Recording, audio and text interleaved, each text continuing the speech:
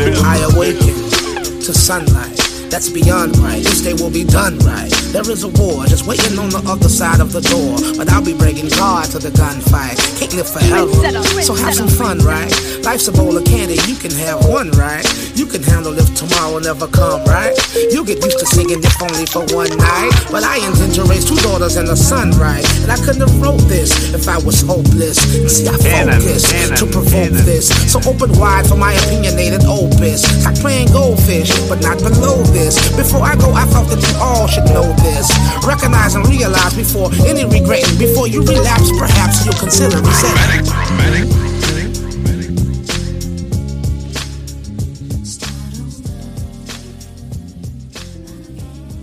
When Warrior and Maul left, I was actually more intrigued to see Joe interact with people, because I thought that they were his friends, and obviously not. It didn't look like it after that happened. Right. I've been more intrigued now to see him interact with his real friends. He's even more transparent. You can tell that he's more comfortable around Ish and Ice, and that's a better experience for me. But you think? So I like it more now. Like I appreciate it how they because you're able to. You can rib your friends differently from somebody who like just pretend friend. You know what I'm saying? Like people that you got a real connection with, like you're not scared to hurt their feelings because you know kind of where to go and not to go. Mm-hmm. And I don't really think that they have that problem versus looking back on the old show with the other 2 guys. It seemed like that's what they were doing sometimes. Like they were trying not to offend Joe. Joe was trying not to offend them because of the shit that was going on in the background. What we see now. Yeah. That's how I look at it. I mean, you like it better or you think it's better? The Joe Budden podcast for y'all that's just both. Absolutely both. I don't see how it couldn't be better. Conversation is way better. But man, I don't listen to Rory and Maul now. Well, you never bought into them. I did. The reason that I started listening to the show was I didn't listen when the girl was on there, Clarissa or whatever her name was. Yeah, Clarissa. I didn't start listening to the show until Maul got on there. Like that was the only reason. Like my homeboys used to try to get me to listen. I wouldn't listen because I didn't want to hear Joe go back. And I didn't think he was entertaining at that point. Then I've become a lot more of a fan listening to it now. And once something happened that I wanted to hear what he had to say about. I think Drake album came out and Maul swapped in. Yeah. And Maul was supposed to be like temporary. And I was like, oh, dude, gonna be out here a week. I'll listen because it sounded like what I'm saying now. He had another friend on there versus something that was on the radio. Yeah. And that was always the appeal for me. Yeah. I can't believe you just stopped. You dropped shit just cold turkey. You didn't even finish. I will forever be baffled by finishing Game of Thrones. Like it will forever baffle me, regardless of how bad it was. That is nasty. Just, I'm saying finishing and sticking with stuff. Well, I'm glad you said that, bro. Okay. You know what? Go ahead, intro us in because I'm about to get into it a little bit. Absolutely. This is another week in the books. Pod making Fridays great again. That's the one we're going with this week, man. Making Fridays. TGIF. Absolutely, man. If you're late listening, man, if it's your first time here, I am Spike Lou. Got my man, Maurice Hunt the third. Yes, sir. Over on the other side, producing this thing, making all your audio dreams come true on that end. Every week we get here, man, and we elevate the conversation that black men are having. We try to talk about stuff that has stuck out to us during the week, a couple of conversations that we feel like should be out there in the zeitgeist of things. Couple of sections. We start with off-deck questions. Then we do some relevant events. Then we get into the main theme of the episode, which this week is positive, negative energy. So I'm excited to see where we take this. Mo, you suggested this topic, so I'm here for the ride. Own it. Oh, yeah. Let's get into it. AWITB2022 at gmail.com. If you want to contact us, anything you want to leave, questions, comments, reviews on the show. And as always, wherever you listen to podcasts out, rate, review, like, tell somebody personally that you listen to this. That's always good as well. Sit there and watch them download it. Make sure they go to me. Tell them, hey, man, listen to another week in the books. Let me stand here until you pull it up. Cool. Yeah. Go ahead, line wire that joint real quick. Absolutely. Hey, man, y'all, like you said, man, it's Fridays, man. It's Fridays. You ain't got nothing to do. You might as well get high off of this conversation. You feel me? So, but before we get into off deck, just to finish what we were talking about at the front end, dropping off the Joe Budden podcast, it for me is like of course I was entertained, but the challenge, and y'all get more of this when we do the podcast themed episode, but it was difficult for me because I really started, like, I bought in to the things that he was speaking as creators, as a boss, as a independent podcaster, you know, shopping deals for the brand of the Joe Budden podcast, and to kind of get the inside information to see kind of how he did it, even if they were like, oh, well, they were never really friends. Well, just from a business standpoint, like that, you know, for me, it made everything he said prior null and void. So I was like, you really are in sicko mode, bro. You in sicko mode, dog. Bro, nothing changed though. Those niggas, the only thing that changed, in my opinion.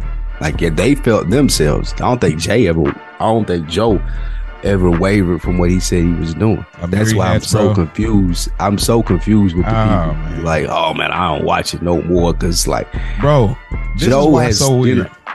Okay. Because you are such a. I've been really doing a study on you, listening to the podcast. Okay, I appreciate it. And I'm like, yeah. So I'm like, I say, okay, he's big on friendship and relationships, even with strangers. You're big on, you know, honesty. You're big on being natural, organic. You know, grace, loyalty. Yeah. And so I realized that when we had that Big Sean conversation, I realized that when we talked about the young lady and Nick with the police situation, and I just kind of was thinking about a few things. I said, okay, I see kind of where he stands when it comes to things. So it's so weird when I'm thinking you're going that way, then you go left, and it's the weirdest thing when you go left, and it's like, is it because of your own personal bias, because you really just rock with Joe like that? Because I don't see how you can't see how. Like, they started feeling them. They started, they were minions, but they came in and started bringing, like, there was times, keep it real, we was looking for either, you know, Maul to get his, oh, wow, that's crazy. Like, we looking for him to get one of them takes off, or we was looking for Rory to get one of those, I can give Trey songs. You know, we was looking for, like, there was a point. That was good. That was points. Like, that was good chemistry. I don't disagree with that at all. When you say it surprises you, you mean as far as who I sided with in the split, or just how I feel about that? That's what you mean? Not that it don't surprise me on who you side with on the split. It surprises me on you thinking they changed up and not Joe. I do, because see, I'll break it all the way down to how I look at it. Again, you brought up a key point, and you're right. It's relationships for me. So one of the things that I said there when I was talking about his real friends, I'm assuming this is just me from the outside. I don't know them niggas at all. This is my assumption. But Ish and Ice, and what I'm assuming when I say his real friends, if I'm Joe Budden and I'm doing a show and it's called the Joe Budden Podcast, I feel like, just like he said, when you come and say, okay, well, what are we generating? Or let me take a look under the hood. That isn't a take a look under the hood project as to where you need to. I'm assuming this is why they fell out, because this is what the public story is. They fell out because he wouldn't let them take a look at the accounting, the numbers, right? Yeah. But this is Joe Budden's brand. This isn't just a podcast that he started with Rory and Maul. This is a lifelong brand. So when you say, hey, let me take a look at the books, this is taking a look at the books for everything. Now, I may not feel comfortable with you doing that from a business standpoint, but hey, I'll do it because I understand business. But the problem is, if I'm paying you, you're the highest paid podcaster there is. Like, you're in the 1%. You're making $150,000 a year, right? So you're not struggling for money. The problem becomes for me, if I'm Joe Budden, then you not believing in the brand and you lying to me every week when you show up here. Because if I'm telling you, look, bro, I'm going to pay you good. I don't need to show you this because there are other things going on that you're not privy to. That's not going to be detrimental to you, but just have a little faith in the brand and what you signed up for. All of this ain't a three-way split type of thing just because you do the show with me. Now, it may have been Joe's failure to communicate in the beginning and them niggas running with it and thinking, oh, it's 3-3-3. We making the decisions together and this just like, yeah, but no. But they didn't carry that mindset though. That's fine. That's why I said maybe a communication thing. Yeah. But if we're friends for real, the fallout is what I don't get. If I'm a nigga like Maul and I'm supposedly been cool with Joe for 10 years and I gotta have a little bit of trust in you when you telling me I ain't gonna let you do this. Or I can't, I have this conversation with people a lot. Well, sometimes a lot. Like, if we're cool and we're friends, why are you assuming that I'm operating from a negative space to hurt you? And Maul told that story about when we heard our first live show and Joe said, man, look at all these people I brought out. Mm-hmm. And Joe clarified and he was like, yeah, that I brought out. Mm-hmm. With you and Rory and Maul and Parks, like, yeah. And I wasn't speaking specifically saying, yeah, look at me, I'm Joe Budden, I brought these people out, my name is on the key mark as the headliner. I'm just speaking in that term of, hey, I feel proud of myself. But Maul took it as, oh, he think he did this by himself, he didn't need us. Fam, why is your mindset that way towards me if we're friends? I can get it if you just some random nigga and we doing a podcast, we met through I get it. That may sound a little arrogant to you, but me and you supposed to be rocking. So I don't think that he approached Joe with the energy as a friendship, which is why it spiraled the way it did. So when you talk about you study me and you looking at the friendship, that's how I see it, as a fact of you guys lied to that man. Y'all acted like y'all was on board. Y'all acted like y'all had trust in him as a captain of the ship. And now, as soon as things get rocking, he tell you no one time is, we don't trust him. We don't fuck with them. Let's go over here and do our own thing. That's sucker shit. Did you watch the response, bro? When they first did it. 20 minutes. I watched like 20 minutes. So it got out of there. And you can tell. Because I had no response, bro. Because you came in with a bias. You saying, they came and they lied. No, he was lying. About he what? Was lying. They were never looking to split 33. They understood what was going on.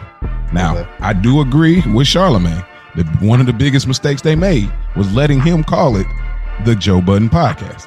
But if you got a problem with it, say something then. Don't sit here with me for 300 episodes and act like that ain't a problem. Yeah, at the gate. That's what I'm saying. And it came in with the result. But I think that what it was, again, like, I understand where you're coming from, but at the same time, Joe always blows up his spot.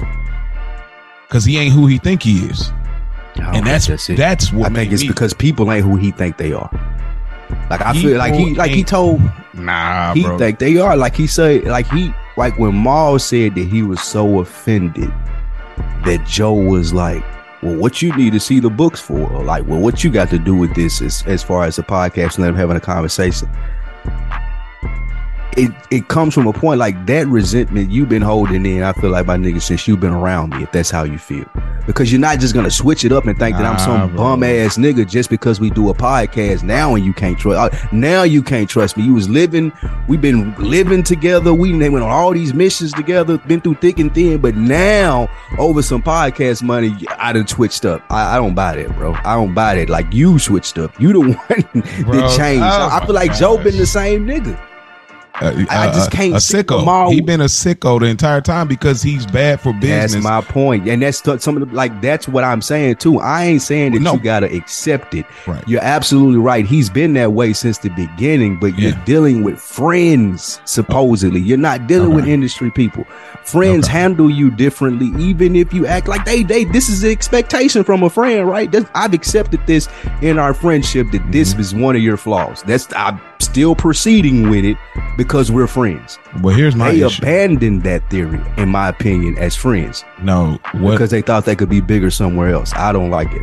Here's what makes it weird, though, and we can move on. But to me, it's like, okay, we know who you are. We know you putting on a little bit on air. But when you are yelling and going on your rants, talking about the creator, I, Joe Budden, thought that I asked myself, what will I do with Spotify? You're going on these long tangent and rants and talking about good business and bad business, and you're practicing bad business. Freak out of here, bro. Bro. Like, because he could practice. He could be who he always was. You're right. He was always whatever. In the response, what was the bad business practice? Explain that to me. Well, you said, okay, I'll get back to you on it. Okay. It's like, okay, and then it was a build-up. They let it marinate from the gate, and there have been moments behind the doors before it even got up to Rory where he was already getting narcissistic before it was the Joe Budden podcast, and he spoke about it. He's like, actually, I'm the one. It was on my feed. I'm the one who actually took the RSS and put it on my feed. I'm the one who was the originator. I mean, hey, it counts for something. Are we talking about what? What are we talking about? RSS feeds? Like, come on, bro. I mean, but this is like, if anything happens, okay. So here's a perspective to take from it. Maul sitting there, Rory sitting there, we talking shit. If anything happens, this show does have my name. Who's bearing the responsibility of that? Who name get drugged through the mud? They're not gonna say, hey, well, Rory and Maul on the Joe Budden pod. Like, every attachment of responsibility fell with him, and I felt like he conducted himself as that way. He was the head of that brand. So when you tell me I'm the head of a brand and a nigga's coming to be like, hey man, well, hey, let's see what's going on with the books, man, and I want to know like what Spotify gave you to make sure we getting paid correctly. Bro, you making $150,000 the podcast a year. Who else is making that? What are you talking about paid correctly? Where are you going? Like, I got a long-term plan here. You can be undervalued. That's fine. That's cool. When you work, you see, you looking with, I feel like you operating from a corporation standpoint.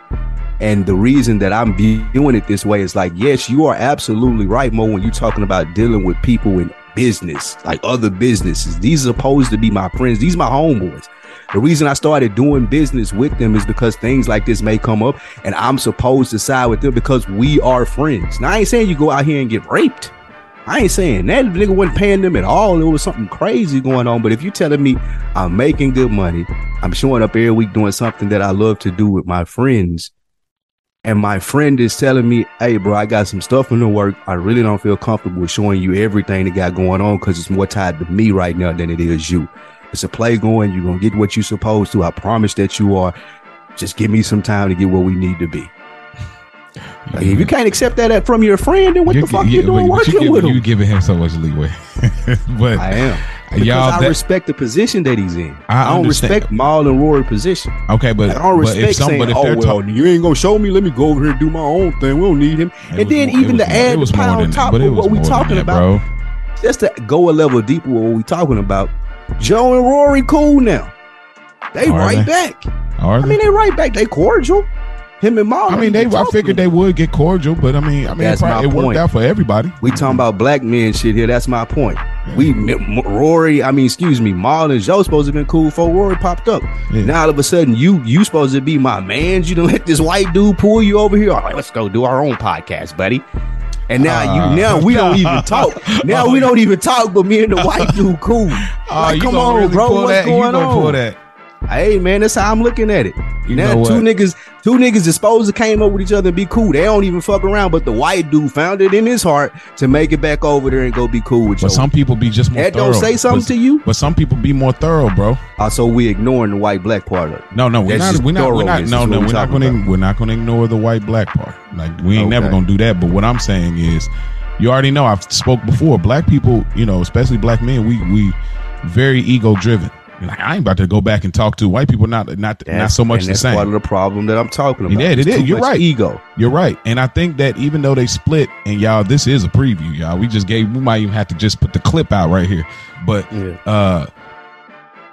yeah, I see what you're saying, and I want to elaborate a little bit more. But I'm gonna let it brew for a little bit. So I hear what you're saying, but I still think you shooting a little too much bail on his character. I think some his people character deserve bail. I feel like Joe won him. That's just my personal bias. I feel like Joe deserved bail way more than Rory and Maul do.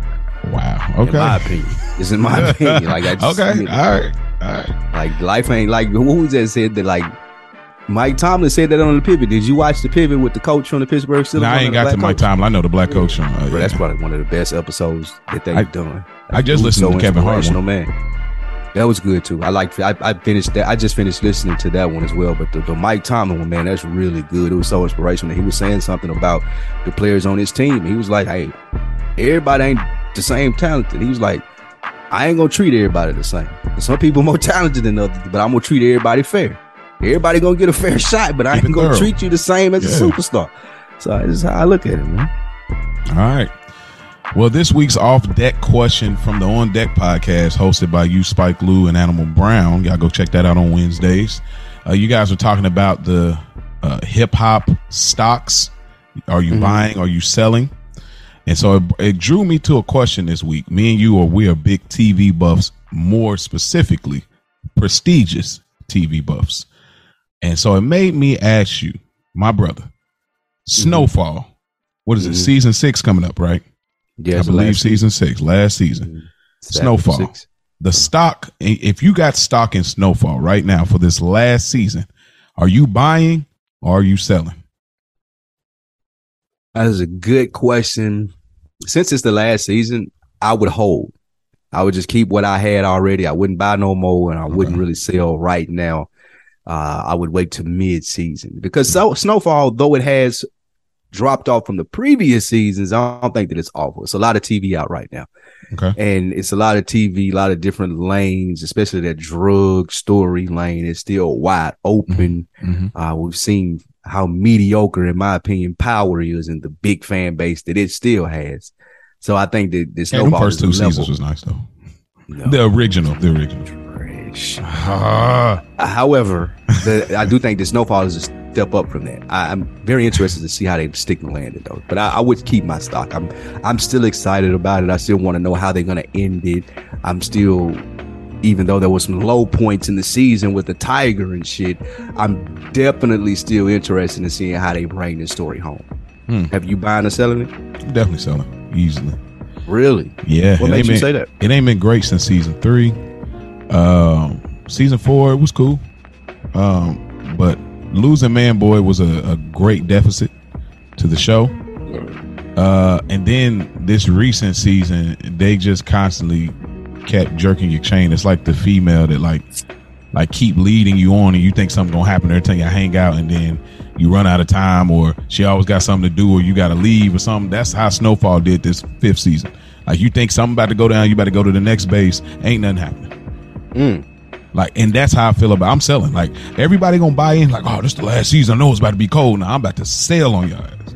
Like, that's what I'm about to do. That's why. That's why I would keep it though, because I feel like people gonna be bought in just because it's the last season, and you ain't really gonna be out unless it's just awful until the end. Like, people gonna stick it out to the end, don't you think? Well, I mean, they are. I mean, we're just talking about middle of seasons and shows. Well, so I guess if we're looking at, so are we looking at ratings, or are we just looking at the performance of it? Like, as far as, well, was it good or culture? not? Just in our culture, like, was it good or not? I think good is going to be relative, though. Okay. Good compared to early Snowfall, or good compared to its contemporaries, because the only competition where contemporaries that it would have is what Power, Book of Canaan. Like, it ain't really nothing on TV like Snowfall. So it ain't a lot of competition that it's going to have to compete with. I feel like that's one of the reasons that I wouldn't sell, because it's one of the only things in that lane like that. I mean, they're gonna get the views. Yeah, you're right. You're absolutely right. Ain't no competition there, but I think they're just competing against their early seasons. Can they? And again, we hold everything to the Soprano standard. That is our trophy here. So, I look at, like, they finished strong and they started strong. So I look at it like, y'all still got an opportunity here, but I just don't think they're going to stick the landing. I think that would you say the majority of the seasons have been good, though? Yeah, 3 out of 5. Yeah, okay. 3 out of 5. That's fair.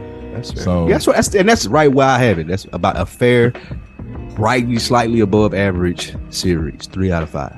Unless they come through and body it this season and do something unexpected, but yeah, people got to die. You get, but one of the things, like you said though, you've gotten some memorable characters. You Man Boy, Scully, Unc, yeah, definitely Franklin himself, Teddy. Like, it's some really good characters. It could have been some better storylines and better things they did with it. I agree there, boy. I think when we talked about the lure of TV and TV history, that you're gonna go down and remember that just because of the story that it was telling. And in the beginning, it was really good. Like, in the first 3 seasons, it was must see TV. So that's why I keep my stock in, and it'll hold a legacy standpoint in the culture. And I know you don't like Power, but it holds. Like, it'll hold. Y'all lie to yourself. It's Power's a black soap opera. If people accept it for what it is, then what ain't a soap opera though? It ain't that I don't like it. It's definitely a soap opera. I mean, like, it ain't that I don't like Power. Is that people try to compare it to like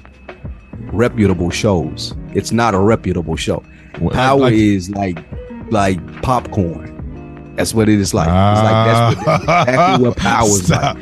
No. Like, this ain't a meal. This is like a little snack. Like, it ain't gonna fill me up. Like, I'm just eating it because it's here. That's what Power is. Power is more like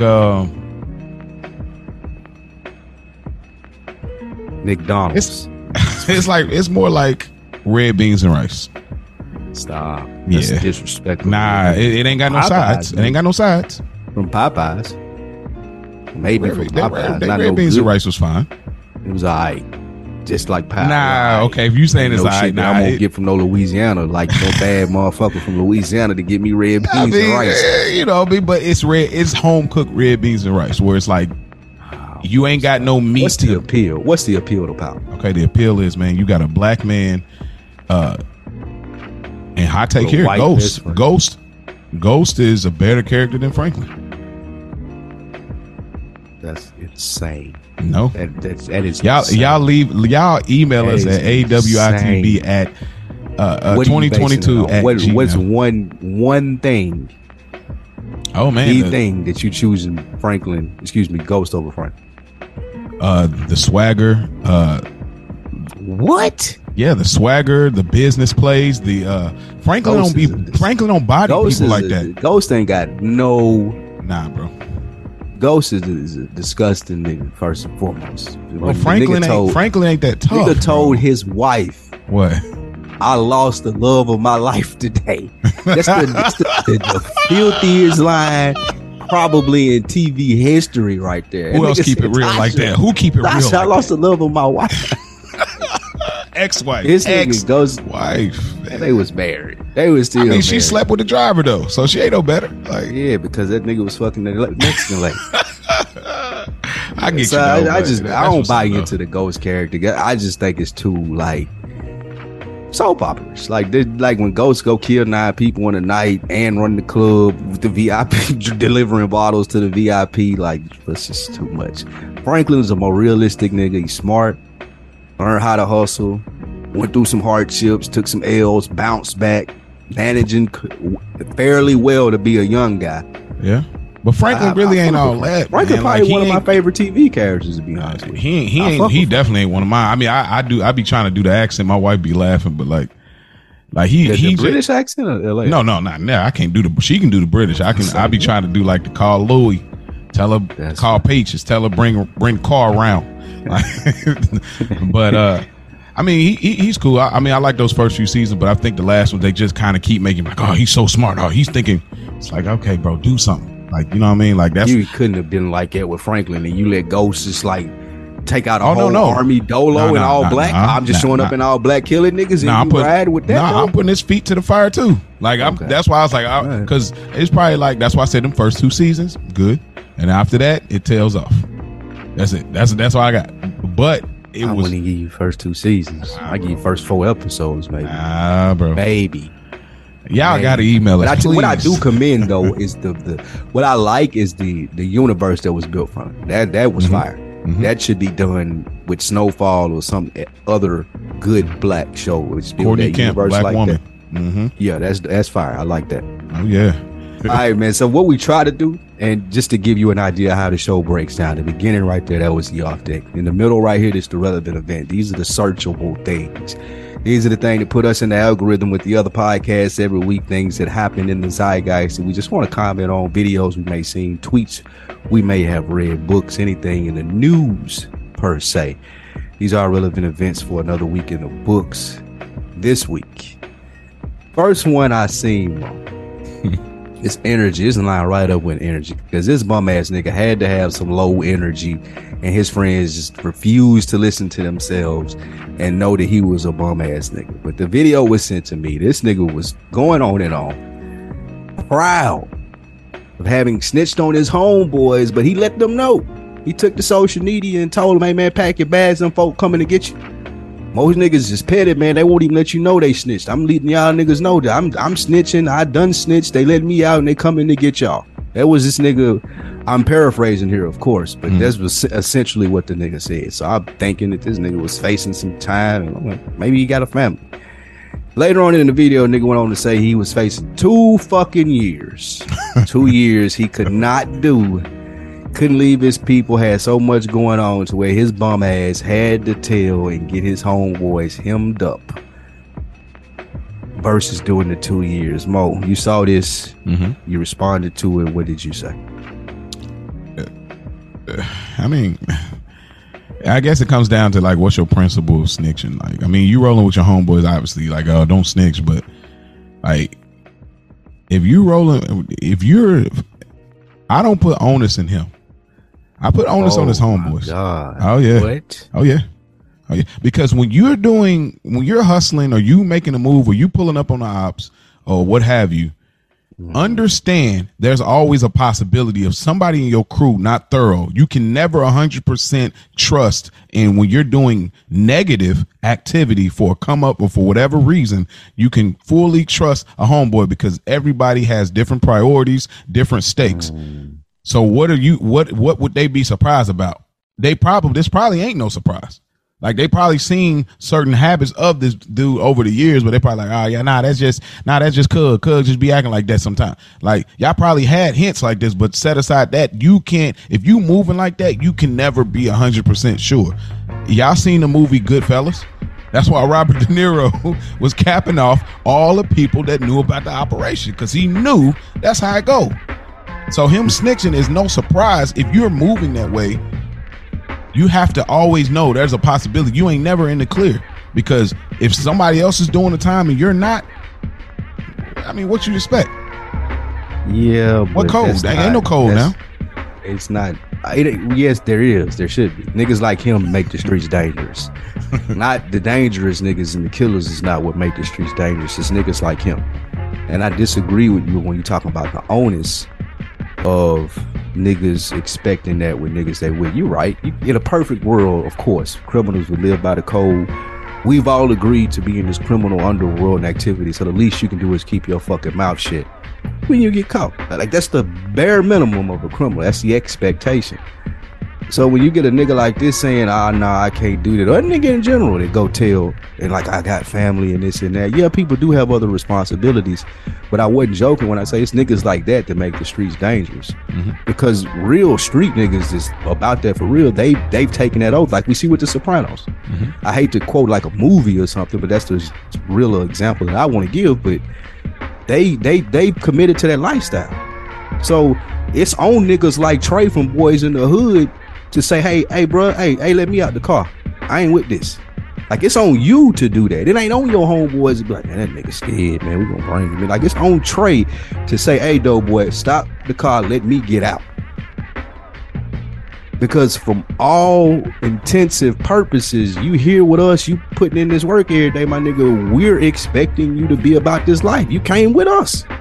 You can't get in that room and act like shit didn't change and now you care about your family. You didn't care about your family when you was out here doing this shit. Like, you wasn't taking none of that into consideration then. And so what I mean when I say niggas like that make the street dangerous, and why the streets or whatever they are, you want to call them, why they are like they are now, when you say there ain't no code, it's because you have people pretending so much that ain't really about their life. So when you get these pretenders out here mixed with niggas is doing it for real, when the pretenders get their foot put to the fire, they ruining the whole goddamn thing. Now I'm telling on everybody, like Tekashi, I'm telling on everybody, because I'm not from this. I didn't even know that this is what I was signing up. I thought this was a game. I thought these niggas was acting. I didn't know we was finna go put in no work for real. Those are the type of niggas that make the streets dangerous. It's think it's fake. It's just like what we was talking about.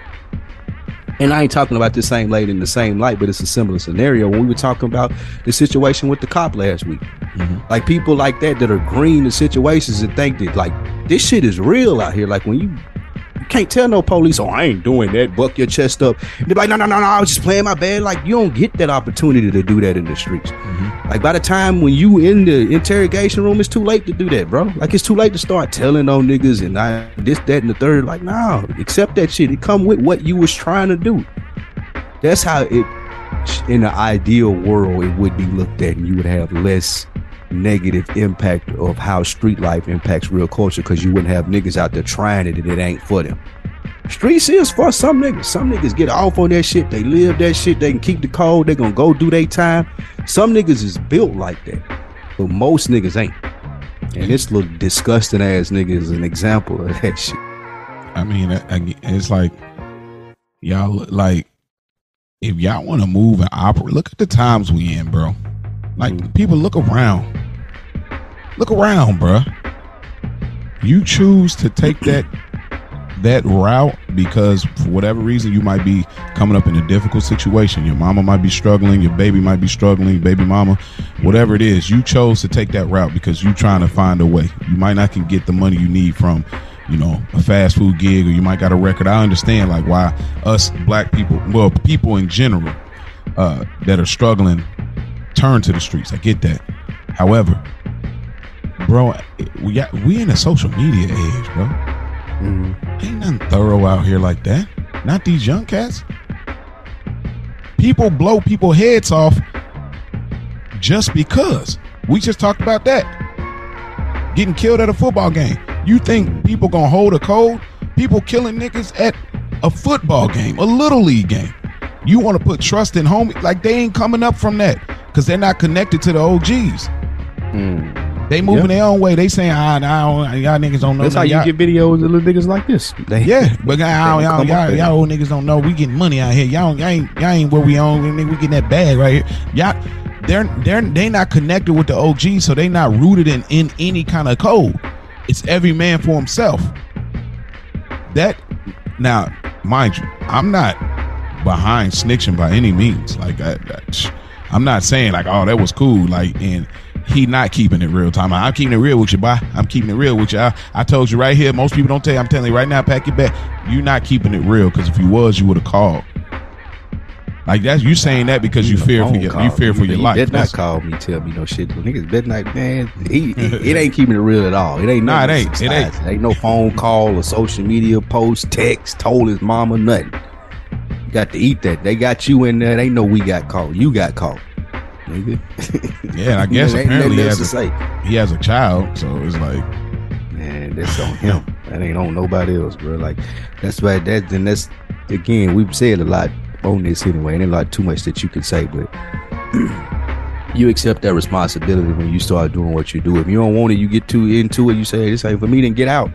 Don't keep stringing niggas alone. Motherfuckers thinking, like you said, that you thorough, and then something come up, and this is what the position you putting plenty of other motherfuckers in. Like, you got, that's one of the biggest things. If you're a part of that life, man, you got to eat that, bro. It ain't no way around it. Ain't no way. Like, that shit, the term death or jail, like, that shit came from somewhere for real. Like, those are things, like you said, people get into hustling and things like that because they families or whatnot, maybe, or they may need to provide, so they're put in a position where their back is against the wall. But everybody not built for that, man. But you know the craziest thing, like you built for it, they gonna get you shit. But you know the reality, bro? What's that? Bro, we are living in the Matrix. The craziest thing is, and this is gonna be a weird tie-in, but like, we see like Tekashi 6ix9ine. I know we don't talk about him. We don't talk about Bruno, but you know, this nigga's on social media. I mean, he ain't nowhere near what he was as far as the reach, but he just living his old life. Yeah, sure, security, all that, whatever, but he just living his regular old life. Nigga had a whole doc on Hulu. You know what I mean? So it's like as much as people like, oh, they gonna get that. No, they ain't. Dude gonna be living a regular life. He gonna have to make some adjustments. He gonna be living a regular life. And you know what I tie into this? What? I feel like, and this is a weird callback. Maybe I'm right, maybe I'm wrong. But when 50 Cent called Rick Ross out for being a correctional officer, and nothing happened to his career. Like, well, it didn't, because that ain't a bad thing though. No. But you were Kingpin, Port of Miami. Talk about I got it off the boat, and you found out you were working as a Fed, bro, and nothing happened. It's a job. It's just knock it off. But don't talk about that though. You ain't from that. You can though. That's what I'm saying. He's like people. He said the real Noriega. The real Noriega. He owed me. I used to think the same way. I don't put Rick Ross in that category. Rick Ross is a rapper, man. No. If we fall for the shuck as fans, that's on us. That ain't on Rick Ross. I've changed my position on that completely. I used to didn't think like that, but 50 was just grasping at straws there, bro. Like if you look at wrestling and you think that Hulk Hogan is Hulk Hogan in real life, that's on you, not Hulk Hogan. Well, but right? Yeah. Is that right? Wait, is that right? No, you're right. When a nigga show up, like, again, and especially today's times, of course, I'm looking at it differently. Back when that came out, I viewed it differently with a picture of Ross. But now it's like, yeah, of course. He had a job, bro. And like he was saying, like, who CO some of the dirtiest motherfuckers in the world. He could have been selling plenty of shit in there. I'm sneaking phones in here. I'm sneaking little grams of coke in here. Like COs are some dirty ass niggas. Rick Ross is like a big fat CO, man. Listen to my rap. Listen to me rap, bro. Just check yourself right here. It's like I don't knock him for that. Like that's when we talking about energy. I'm glad you brought that up because it does actually tie in. That's part of the reason why 50 doesn't prosper in music now. That negative, disgusting ass energy trying to punch down on everybody, pull everybody down that way. It started with Ross, the Game, Buck situation, though I don't agree with Buck. However, just because 50 do that so much, that nigga can't buy a hit. So he ain't finna tell me that because Rick Ross is a CEO that I'm not supposed to listen to him. I'm not letting 50 do that. He don't hold that type of power. But here's but the point I was trying to make was, yeah, of course, we know it's just. But Rick Ross not living a double life. I get what you were saying. What I'm saying is, I don't see that as that. No. What I'm saying was the authenticity at that time, or what was led to believe people that were coming out during that era. We got Jeezy. He really was about that. T.I. really was about that. Kanye was really about what he was talking about. 50 was really about that. So him coming in towards that late 2000s, and he was speaking like he was really about that. And then that coming out, that at that time it was like, oh, wait a minute, you know what I'm saying? Okay, we don't care. Like, it's rap, it's wrestling. We don't care. But I'm just saying at that time, like, I don't know, man. I just look at it differently because I feel like he grew up in Miami. Like this is what I see. Like these niggas that I'm talking about, Convertible Burt and all these niggas, the Miami big dogs that Rick Ross seen hustling for real. Them niggas might have met Noriega. They might owe him. You might owe them 100 favors. I'm rapping. I'm just making this shit sound good. This guy.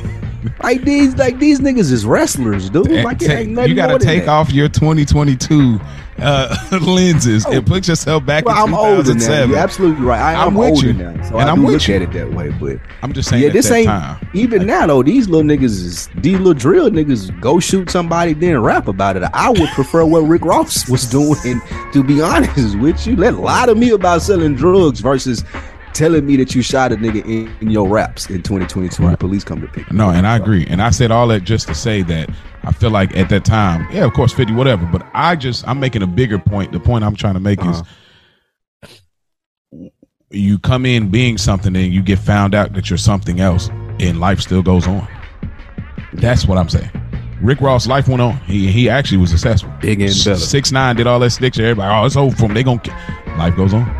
This brother that was on the TV, on the Instagram, snitching on his homeboy, snitching on them, life's gonna go on. That's where we live now. Like so people have to be more intentional about those positive and negative relationships and pay closer attention to what the energy is rooted in. So, yeah, that's a fair good luck. That is definitely a fair point. Yeah, man. Speaking of positive and negative relationships, man, there was another picture that was floating around in our relevant interest segment here. Little black boy, the Little League World Series is going on. Mo, you don't watch sports, right? Not really. That's crazy. We're gonna definitely get to that at some point in this podcast. And I will tell you all of my thoughts about men that don't watch sports. I'm gonna tell you my thoughts about men that only watch sports. We can get into it. That's gonna be a great conversation there. Oh yeah. But Mo doesn't watch sports, so you may have missed this. But there was a Little League team. They're playing for the World Series. The best teams in each region get together and they play. Very rarely do you have an all-black team, if ever. They make it that far just because the money isn't invested in black neighborhoods to even be as competitive as need be.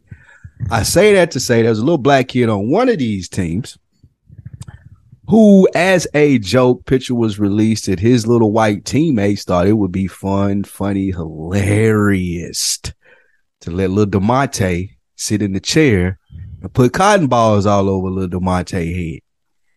Now, this picture surfaced and team came out. Oh, we're sorry. Didn't mean to offend anyone. Look at little DeMonte. He loves it. He was having a good time. Why are you guys offended by it? even little DeMonte's mom, which that's not his real name, I'm just making up a black name, DeMonte, that his mom even came out and was like, I don't see why people are so upset. We was cool with it. It wasn't a big deal. I had a problem with it, of course. Why the fuck did he have to be the butt of the joke or the center of attention? Why can't we put cotton balls on little Billy head? Like, what even occurred to y'all that it would be okay for him to be the butt of the joke? Or why does his mom or him think that it's cool or okay is the conversation that I wanted to have around it.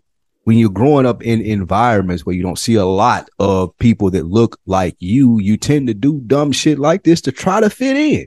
And I'm not calling the kid dumb, but the reaction from his parents, in my opinion, very much so. Because my first question, like I said, would have been, why the fuck is my son the one that you got the cotton put in his head because he don't look like the rest of y'all? Oh, he volunteered to do it, and I have a personal conversation with him at home on when and when not to do that ever again. But they're damn sure ain't gonna be a picture out here and motherfuckers coming and saying, oh, I'm cool with it. That definitely is not happening. And it's just like trying to downplay the embarrassment because they don't want to offend the people in their friend circle. I feel like deep down they know this is wrong. They know you don't put cotton on your fucking kid's head, especially with everything that's tied into our history with cotton and shit like that in this country. So my biggest gripe with this, Mo, it was them acting like that they didn't have a problem with it when I know, well, I'm guessing here, but I know they had a fucking issue with it. I'm guessing, but I know. But I know. We're gonna put that on. That's gonna be some show merch. I'm guessing here, but I know. I know. That's right. I like that. That's good. Please jot that down somewhere. Yes. What do you think, Mom? You know, I had a similar experience, bro. Like, crazy enough. Whoa! On a team like all white people? No, not a team, but I was hanging out with white people. So it was my 21st birthday, and I worked with this dude. Real cool white dude. Like, he was cool. He knew rap music. He wasn't trying to be black. He was just cool white dude. I'm like, man, this dude cool. Did he freestyle for you and say nigga? Nah, he wasn't like that. That's what I'm saying. You know them cool white people where they be like, they be cool. They know what's up, but they ain't trying. You could tell they ain't. I think he might have dated like a Hispanic woman at the time. Anyway, so he was like really gassing, like, yo, let me take you out for your 21st birthday, man. I'm gonna show you a good time. And I didn't have no real plans for real. I'm like, was this in Kentucky? Nah, this was here. Well, this was when I lived in Indianapolis. So I was like, all right, man. So, man, he pulls up. He had a nice whip, too. I can't remember what he had, but he had a nice whip, pulled up. We go over to, like, some of the Mexicans' house that we work with. We in the backyard. They barbecuing. We drinking a bunch of Heineken.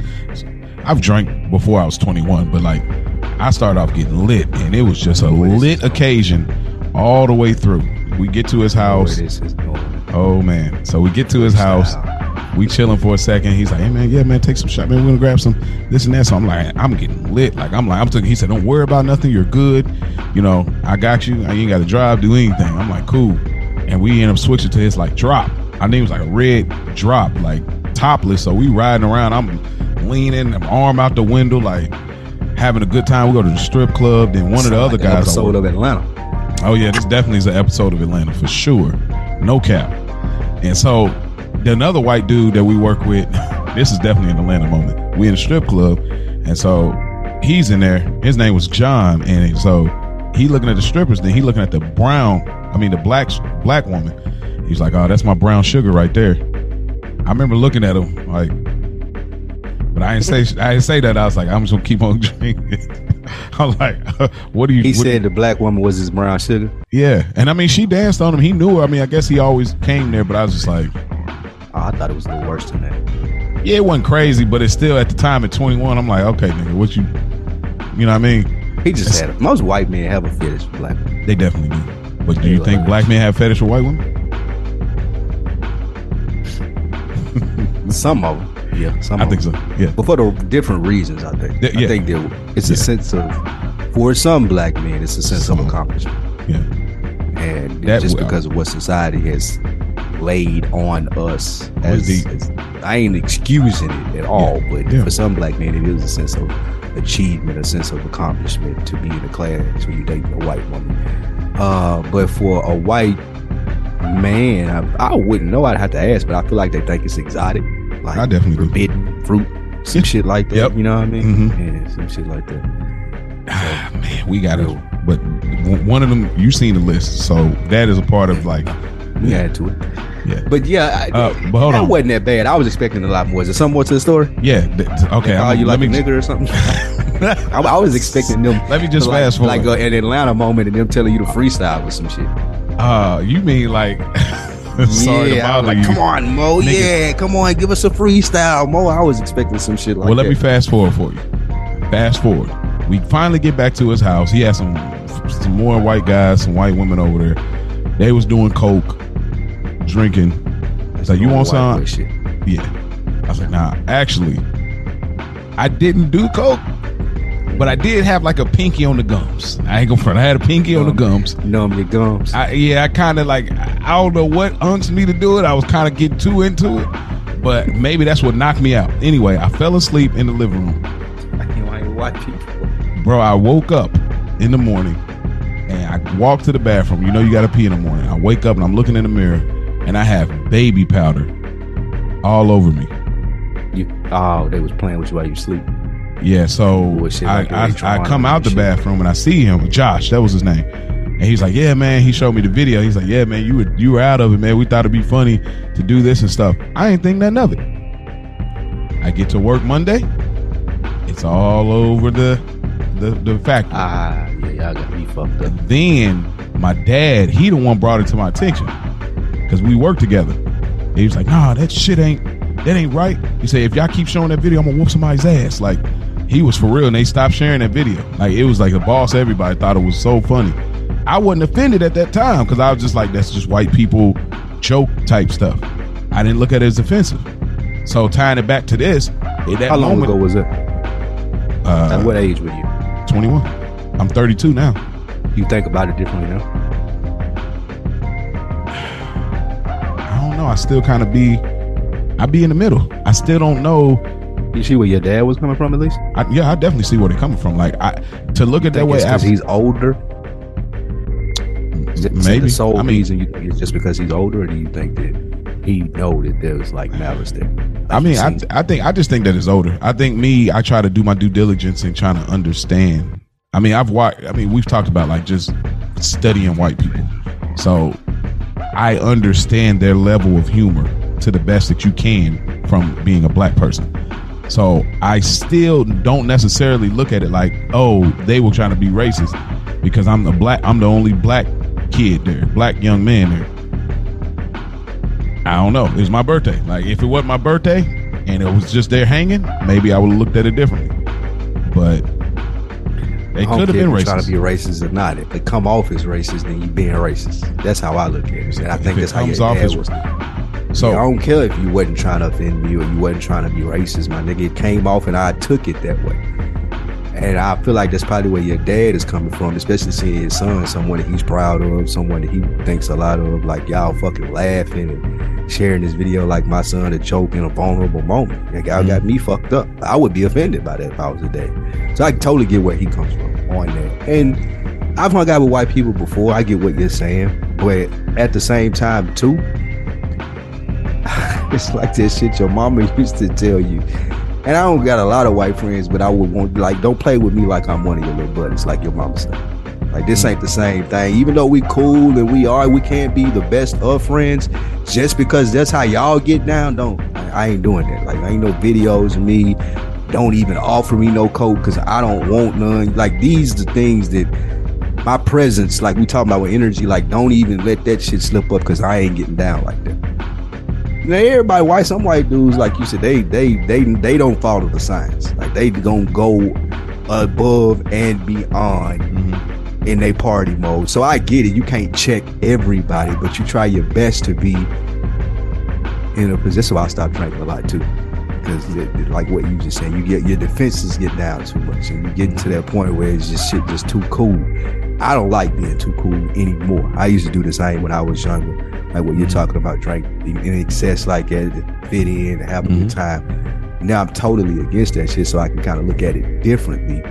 But yeah, with what you're saying with the white dude, it's like I don't want you to treat me like I'm one of y'all, bro. I'm not. Let's get that shit very clear. And if we can't have fun that way, then we can be friends and don't have fun together. We can be work friends or whatever. Okay, but so you're saying I don't want to be that vulnerable around it. Is what I'm saying. Okay, I understand, but you saying I don't want you to treat me like one of them. Isn't that racist? Just say, oh, I'm treating you differently because you're black. Isn't that racist though? Are we not open-minded enough to be equally treated the same? Ain't that what we kind of are pushing for? Like, yo, no, I know how to laugh at some of that stuff y'all talk. Oh no, I'm familiar with some of these things. No, I can gather what you know what I mean? Like, in a way, you know what I'm saying? I can. That's a great point. From an intellect standpoint, I can grasp what you're saying. Absolutely. And I think it would be more racist for you to not include me because you don't think that I would get it, but more so not include me because of how I would take it. If that makes sense. Well, how do you understand? Like, I ain't saying that I'm missing it. That's on them. I'm saying, like, how do I know? Like, you may have good intentions when you take a video of me and you share it around work and you laugh at it with the rest of your buddies. You may have good intentions, but just because I'm black, there's more tied to it than when you show little Billy. Unfortunately, I mean, that's just the world we live in, and motherfuckers can roll their eyes because I probably bet they are when they listen to me say this. But when the time come up and it's time for Maurice review, like, guess what your white boss think about? Ah, man, I remember that video I seen in him trunk, laid out here. Like, that shit that we got to deal with that they don't. But that could work. That's just little Billy being little Billy. Like, he's just like, they don't even come across their mind, in my opinion, when they making judgments about their own. But since they figured that we are that way anyway, look at him being a nigger. Look at that nigga being a nigger. The nigga with baby powder. Being a nigger. Yeah. The nigga with baby powder. Like, look at that. So, like, that kind of affirms some things with thought processes they would probably have. So it works to a detriment for us, in my opinion. So that's why I look at it that way, and I would want them to look at it that way. I mean, nigga, don't be like, if you had, it's totally different. Like, I didn't know you were going to say that he was showing the video around work. That is a bigger deal than I thought when I originally said it. But yeah, like, don't be showing that shit at work.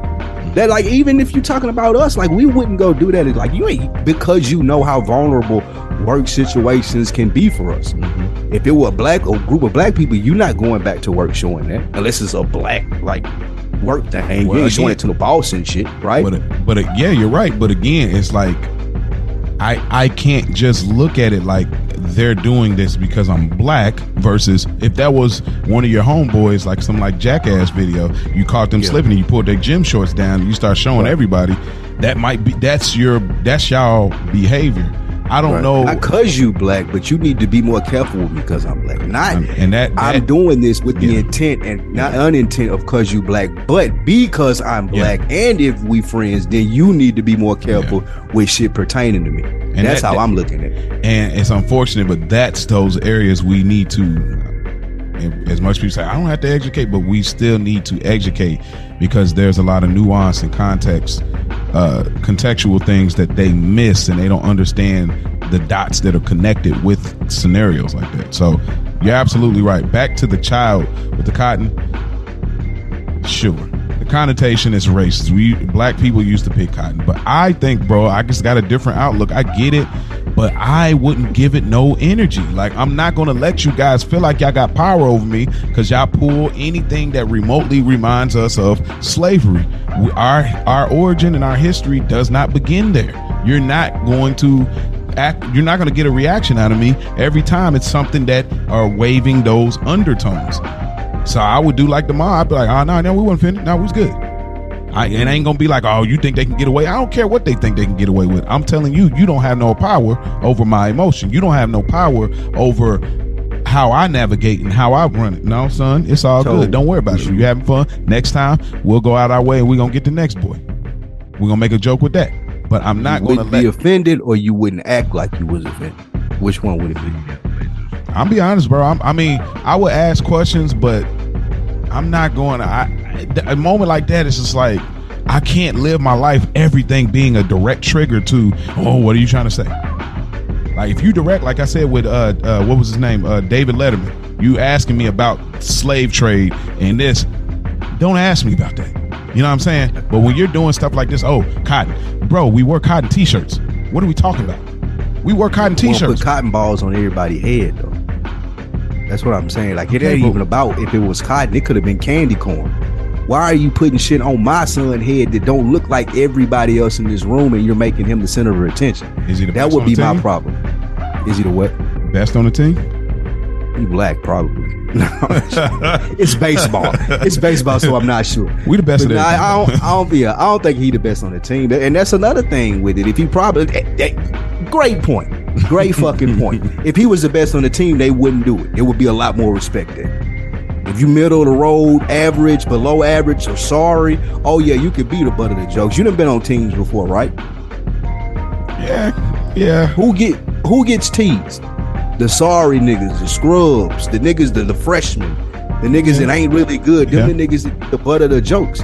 So I'm saying, like, to your point, is he good? I doubt it, because they were doing this to him. But if he were, then they wouldn't even be doing, like, it wouldn't even be a consideration. So not only is it because he ain't as good as they are, it's because he looks differently from them. That's how I'm processing. That's how I would process it as a parent.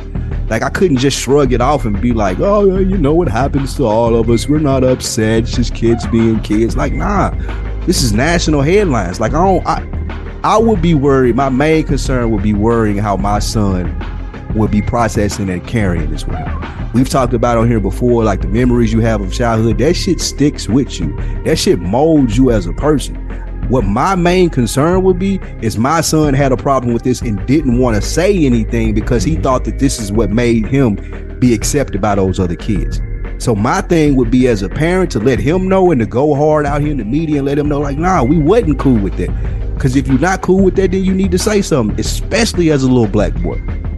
Don't just let them put fucking cotton balls on your head, bro. I feel you on that. And I think that if it depends, like, yeah, you're right. Ask your son how you feel about it.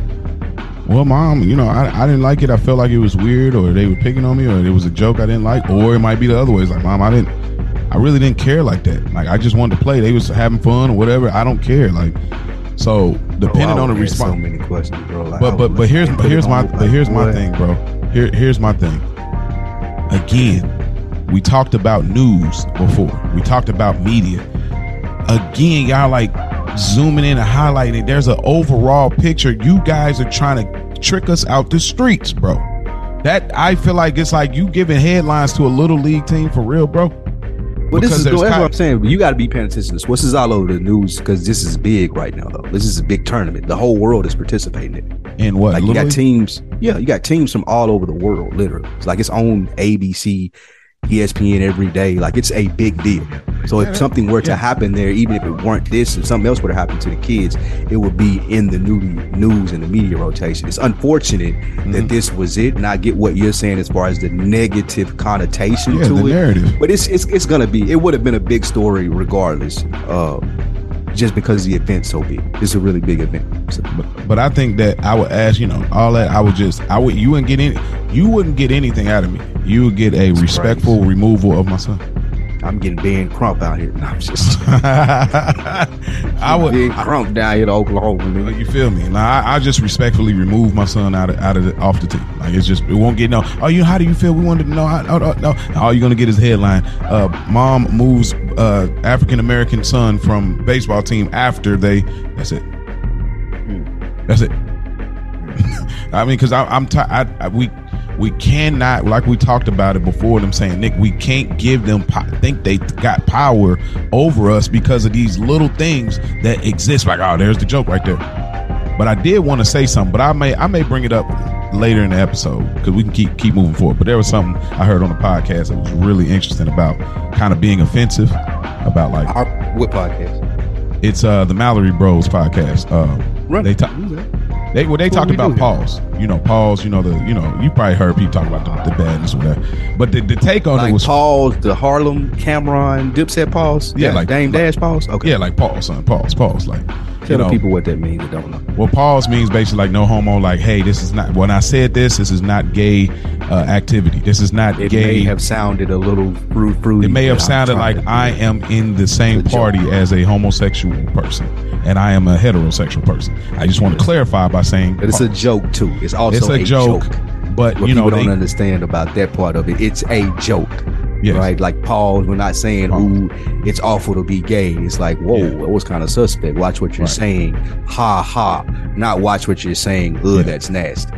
But here's the interesting thing. They said, but they take offense to, like, wow, bro, it's a joke. It's this. They said, okay, how about if white people, every time they did something that was black, no, nigga. They said pause. They said, can I get a 7-piece chicken tender from KFC? Pause. Whoa, what do you say? Pause. No ghetto.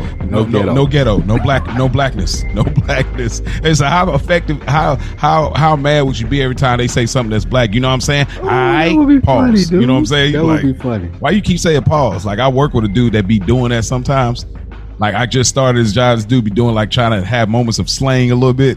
Yeah. I don't entertain it like at all. But he's just like, all right, because, you know, if we mess up on this and that, we ain't got time for that. Like, it'd be weird. I was like, hit you with that. White people do that too. Oh yeah, I'm like, all right. Hit you with it in like just regular. But he's really like an Ari Gold though.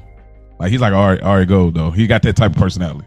So I don't be one of my favorite TV characters. Yeah, absolutely. But that's funny. That is. I'm just picturing white people walking around saying, "No Negro, no ghetto." He's like, yeah, no ghetto, some shit like that. That would be funny. See? Like, even in the sense of like them knowing enough that that's a black thing and to try to correct it and not make it a black thing. Like, I would think that's funny. I would. So I could see the side of it just vaguely with a PC culture where it would be offensive. So I ain't gonna act like, oh, that's ridiculous, because it's not. I get it. However, even when you switch it that way and put it on me, and if white people walking around saying that, I would think that was funny. I would assume that a gay person would think that was funny too. Like if Anderson Cooper was on CNN and he said something about fried chicken and he was like, no hood. Man, that would be funny, dude. Oh, I'm sorry. That would they be take funny. it so serious, bro. It's positive and negative. Like, sometimes you feel like something's negative and it could be a positive. Sometimes you feel like something's positive and it could be a negative. You know what I'm saying? That's the tricky thing. They walk a fine line like love and hate, man. Straight up. That's when you're living in the PC society today, like, you got to be careful with shit like that. That was funny. I do. That was a good one. Man. No hood. I'm gonna start saying that. See if people catch it. Well, me and my sister, like me and my family, like we got so into it. We started having like when the no homo thing was like strong, we started having everything. Like, we just was like, if it was like an animal, we'd be like no bestiality, or we'd be like no premarital, no niggas is sick. Yeah, bro, we was just goofy teenagers. Just like, do you do the Office thing? That's what she said. Absolutely, that's better than no homo. Like, that's if you get a good that's what she said in there, that one is even better. That's the best. But, yeah, I didn't even realize. I used to say that before I even watched The Office. I don't even know where I got that. I never watched The Office. May have been some white people. You didn't watch The Office? Nope. You would like The Office. I feel people say that. People say that. I 100% feel like that's the homework for this week. At least watch it. This man be rolling into it. This guy's good. This guy's good. You on your way. You going to the top. You next to the roof. This fucking guy. Never seasoned at all. Never. Is there a reason why? Is there a bias or anything? I know how you are. No, it just never, it's like Seinfeld. Like, when I finally got to Seinfeld, I was like, yo, that's perfect, man. Like, this is fire. To me, The Office is like, this is gonna sound nuts, but it's up there with The Wire as far as TV shows, settings, characters, memorable stories. Like, bro, once you start watching it, you're gonna be like, holy shit, like, this shit is deep as fuck. It's just like so much stuff is tied to it. It's fun. It's a very fun show. Probably the funnest show that I watch. I'm glad you got that in your life, brother, because you definitely need to have. I don't watch it no more. But I stopped. I don't watch nothing. I've been trying to look and find something funny. I think I may have found it on it's called The Replacements. It got Gene, the King of New York dude in there. You know what I'm talking about? No. The original King of New York movie? No. Oh, man. I'll put you on that another week. But yeah, that's slightly funny. All right. As we're wrapping up our relevant events and what we're talking about that's in the zeitgeist for this week, man, the searchable moments. The last one, online sites are going crazy. Mo, I sent you a picture of this. I think this was a tweet that I tried to send you that wouldn't load. Oh, okay. That you couldn't pull up. I think this was the same thing. But Shade Room, other places, going crazy about this lady that was dropping her kid off to school with her butt cheeks hanging out. Had on the hot girl shorts, clearly was out celebrating the hot girl summer the night before, dropping her little one off at school. She was getting, well, it was about 70-30 as far as people giving her a hard time versus people saying, well, hey, at least she took her kid to school and got up and done that. Right. Mo, you're a parent. I'm not. I'd like to know where you fall on this. If you were dropping your little one off and you seen a lady in her post stripper the night before gear with the booty shorts on, like, how would you feel as a father dropping your kid off and seeing that? I mean, bro, honestly, like, we talked about grace last week. You was like, man, give grace. But like I was saying, we focusing on procedure. Which you talked about a little bit on deck, but I ain't gonna give you no flack here. What happened? But you talked a little bit about procedure. It was in the early half of it. I wrote something down, but I ain't got it with me. But it was funny though. But with this young lady, her dropping her child off, having these short shorts, having the cheeks out. Me dropping my daughter off, like, the reality situation is, I don't know her arrangement, bro. Okay. Like, everybody's so judgmental, like, off of a picture, and it's like, I don't know her arrangement. Yeah. We don't know what her financial situation. We don't know what type. She could be the greatest parent to her daughter, and she just happened to have this on. We don't know anything about the situation. So I feel like everybody jumping the gun on judging her right away because she got short shorts on. Give her some time to grow. Maybe she'll get older and she'll look and be like, you know what, dang, I was bugging when I was doing this. People are so quick to tell people you're wrong, and I want you to remember this forever. Like, bro, it's like people at the church, like when them old ladies talk about those young ladies coming into church, and it's like they not dressed a certain way, as if the old ladies were never young at one time, never had a cute shape at one time, never wanted to show off their body a little bit at some point, or didn't even know that was a thing before they got older and they grew in grace and figured out how to navigate that thing. So with her, man, give her some time. Like, it's one image. We don't know if that's her day to day. It don't matter. She walking her daughter down to school. Her daughter's dressed up. She got clothes on, got a backpack. She seemed to look like she was doing all right based on, the clothing. So it's like, bro, who cares what she got on? Y'all judge. People have off days, bro. Like that, people got off days. We don't know what her scenario is, but people just so quick to like, I can't believe. So y'all don't make mistakes, huh? You are speaking as an adult, and I respect that. Let me ask you this, though. As a parent, and your daughter may process it different. What if she wants to dress like that now? Like, what if that influences her in some way that you don't want it to? Seeing, like, what if the lady drops her kid off that way every day and somebody decided to take a picture this day? Like, what if it was out of like, God damn, this is the 5th day in a row she came in here with her ass hanging out, my daughter here, and I'm dropping her off every day. What if that's the case? Would you think about it differently then? If it's like we're speaking towards the influence of your daughter? I wouldn't. I still wouldn't, because again, I don't know her. If I see her every day, first, kudos, you dropping your child off. She's a car rider. That takes more commitment than a bus rider. Let's be clear about that. Any parent out there talking straight parent shit. Oh yeah, straight parent talk right now. Parent bag right now. Parent keys.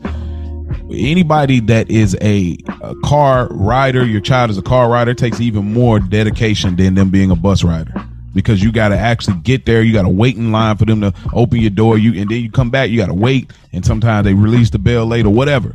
So her dropping her child off over and over, regardless if she has those kind of clothing or whatever, again, give her some time. Like, the clothing she has does not speak to the content of her character. Period. Like, I'm not going to judge you because you got that on. I've made that mistake when I was younger, judging people based on your clothing, and then find out, well, bro, this is all I had. Or, oh, bro, this is how I grew up. I didn't know something was wrong. Who knows? Maybe nobody's talked to her before. Maybe she didn't have an example of a woman in her life to say, hey, this is how you go. Look at the society we live in. Look at this hot girl thing everywhere. She don't know it's like, oh, you can do it in a different way. She may not know, bro.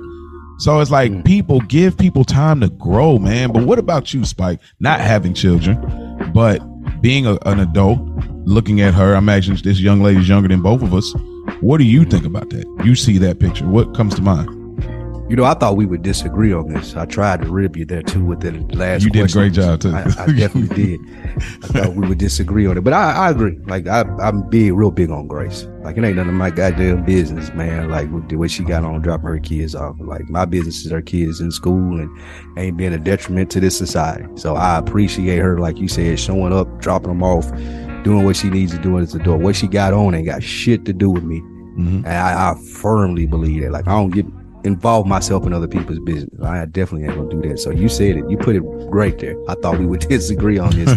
I ain't got too much more to add to it other than you have to show people grace, and jumping in the comments saying you would never do this and I can't believe she did that. My daughter got to see it, bro. You got to raise your kids. Mm-hmm. Your daughter see a whole lot of shit.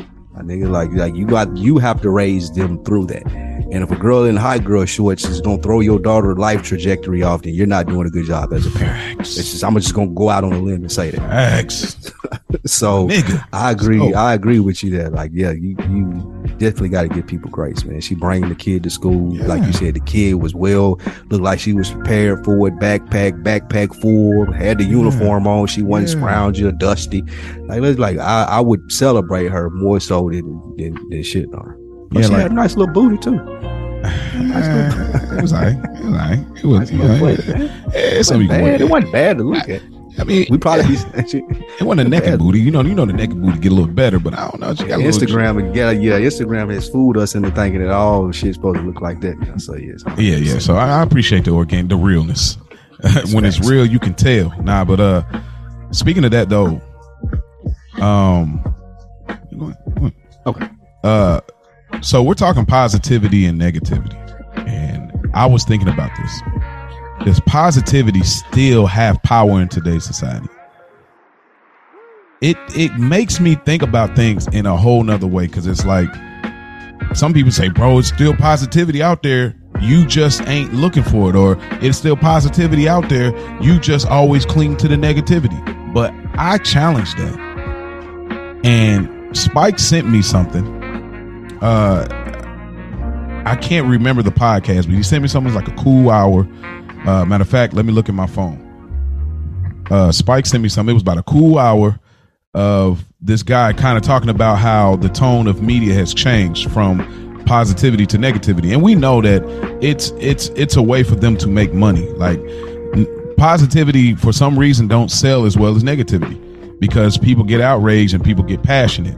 And if you can sell people on based on their feelings, their emotions and passion, you got a good business already, unfortunately. And most times people are moved by negativity. So my question is, Spike, does positivity still have power in today's society, in today's social zeitgeist, as you would say? Absolutely. You sent me a voice note Sunday morning. What'd you say? First thing you said. What was you headed? What, top of the morning? Top of the morning. I'm headed to... Oh, I'm headed to church? Church. That's it. Like, that's where the positivity, like, I feel like if it didn't, then people wouldn't even bother with going to church and getting that word here from people. Yeah. And I think that you get your positivity from different sources. The media, like you said, it is a lot of negative stuff out there because that's what makes the money. However, I would challenge you the same way you say people have. Like, if you look for positive stuff, you're going to find it. Mm-hmm. Like, I listen to podcasts on a daily basis. They're like 6 minutes long. It's called Radio Headspace. It's like a positive thought for the day, how to train your mind to think positive. There's books and all that other shit about it too. And I just feel like there are a lot of ways to defend negativity and to say that it's everywhere and that it is everywhere and it is pushed towards you, but to let it influence you to thinking that everything is negative is kind of lazy. Like there's a concerted effort that you have to be happy and to be positive. Like, people will think that it's just supposed to be. Like, you can't just wake up and be happy. Like, that's one of the things that I had to realize and understand, and going to therapy helped me with that too. Like, happiness is a concerted effort to do so. Like, you can choose to let stuff piss you off and little things make you bad, and news stories send you off the ramp and you all in the comments arguing with a motherfucker. Like, you can choose to do that. Or you can choose to be happy about things and approach them another way. It does take time and it takes a way to train your mind, because there's so much, like we gravitate to negative stuff. Our mind is just made that way. Like our mind gravitates to more negative things. Somebody explained this to me when they were talking about one of the psychology things, and how much you hear the word no, and how that makes your mind think negatively. So think about you raising your kid now. It's a standard thing as they're learning to walk, crawl, just do separate things. You're not even cognizant of you telling them, hey, no, don't do that. Don't do that. No, stop. No, stop. Versus having those things go to your head as negative connotation versus having positive connotation. Now, of course, you have to tell them to stop and don't do things, but finding other ways besides no to do it plays out in the long run. So when you're talking about positivity, and my overall point there, so it won't just be a word salad, it's a concerted effort.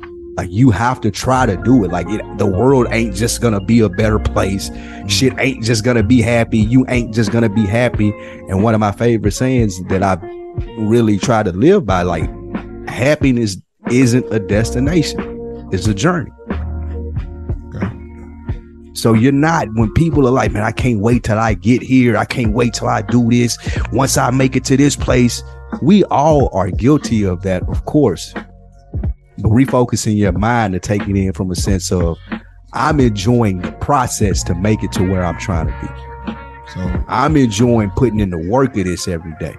I'm enjoying the fall off, the feedback, everything of it. I'm enjoying the shit not working for a day because I'm coming back tomorrow and doing it again. That's a thing that you have to train your mind to do, not to be negative about, versus, oh man, I gotta go do this. I gotta go record this podcast. I gotta write these notes. I gotta watch this show. I gotta do this. I gotta do that. That's a choice. That's a choice that you're making in your head now, because like I said, we've grown up with so much negativity in our society.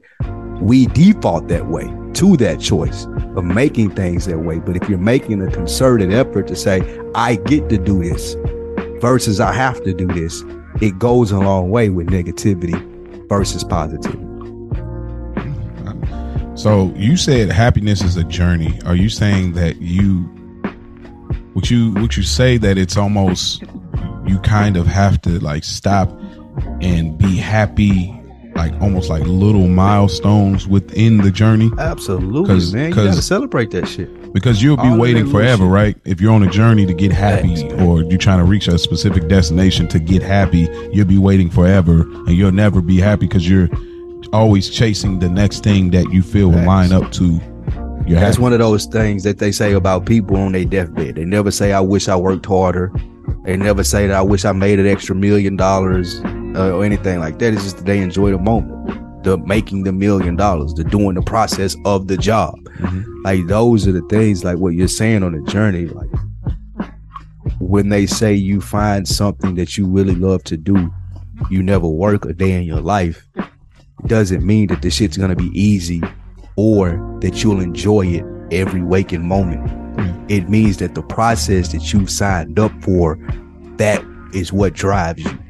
So the challenges that come with it, like the negativity that comes with it, all of that stuff you have assessed, and I'm appreciating it because I know it's a part of the process.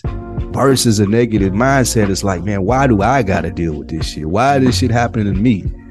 Like, one of the cold, when I used to go to church, Mo. Failure to popular belief. I used to go to church on Sundays and Wednesdays. One of the most, like, Bishop Walker III from Mount Zion, he's one of probably the best orators I've ever heard. Nigga, he's cold. Have you ever heard of him? Maybe bars, I've seen him. Nigga. Check out Mount Zion. This nigga is cold, bro. Right. But this was a real simple one though. But one of the things that he was talking about, when people do that, and you're like, well, why me? Why me? Why me? Well, why not you? Mm-hmm. What makes you so special where you don't got to go do shit? Mm-hmm. And if you can wrap your mind around that and learn how to tackle issues versus feeling like you are just the butt of the joke, I mean, you halfway there. Because you appreciate how that shit happening. And like the negative shit, I feel like a lot of that is internal. A lot of it is what you choose to make. Yeah, it's a personal battle versus like a societal one that you saying. And I'm not blaming you for it, but like, cause it's a lot of us do it. Like you had niggas have those days, you be like, man, you're fucking right. Well, you know, I used to be really bad at that thinking. Oh yeah. God damn, what the hell? Only this shit will happen to me. Yeah, I Once think you get that shit out of your head, it don't happen that way. And you're right. I think that people that, when I say, like you said, you're right, it is a personal thing versus societal. What I think happens is people get either lackluster or so worn down by the efforts of being happy. They stop looking inside and start looking outside. And the outside places that they look via social media, via television, via workplace of business or what have you, there's negativity there just presented because it's for whatever reason. That's what is there. It's what you come on your timeline or what's on your television for the day. So then I think that's what makes people say, oh man, every time I turn around there's something negative going on, because again, like you said, it's a personal thing, but people are looking for everything else but within to actually be intentional about that. That's something I live by. I said, be happy or die trying. Like that is what I be on. Like that, my whole move to Florida was about that. Like talking to my mom, talking to my dad, like the whole transitioning and moving out of the Midwest down here. That was all about that. It's like, I was like, oh, I can't do this. I can't. I said, man, why can't you? Why can't you? I'm always going to say you can too. Like if you got the mind for it and you got the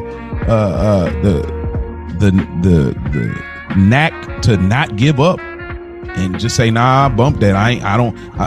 A phrase that I live by all the time. It's from, you ever see the movie Blue Street with Martin Lawrence? Martin, yeah. Yeah, when he was an undercover cop, he was a robber, but he was an undercover cop.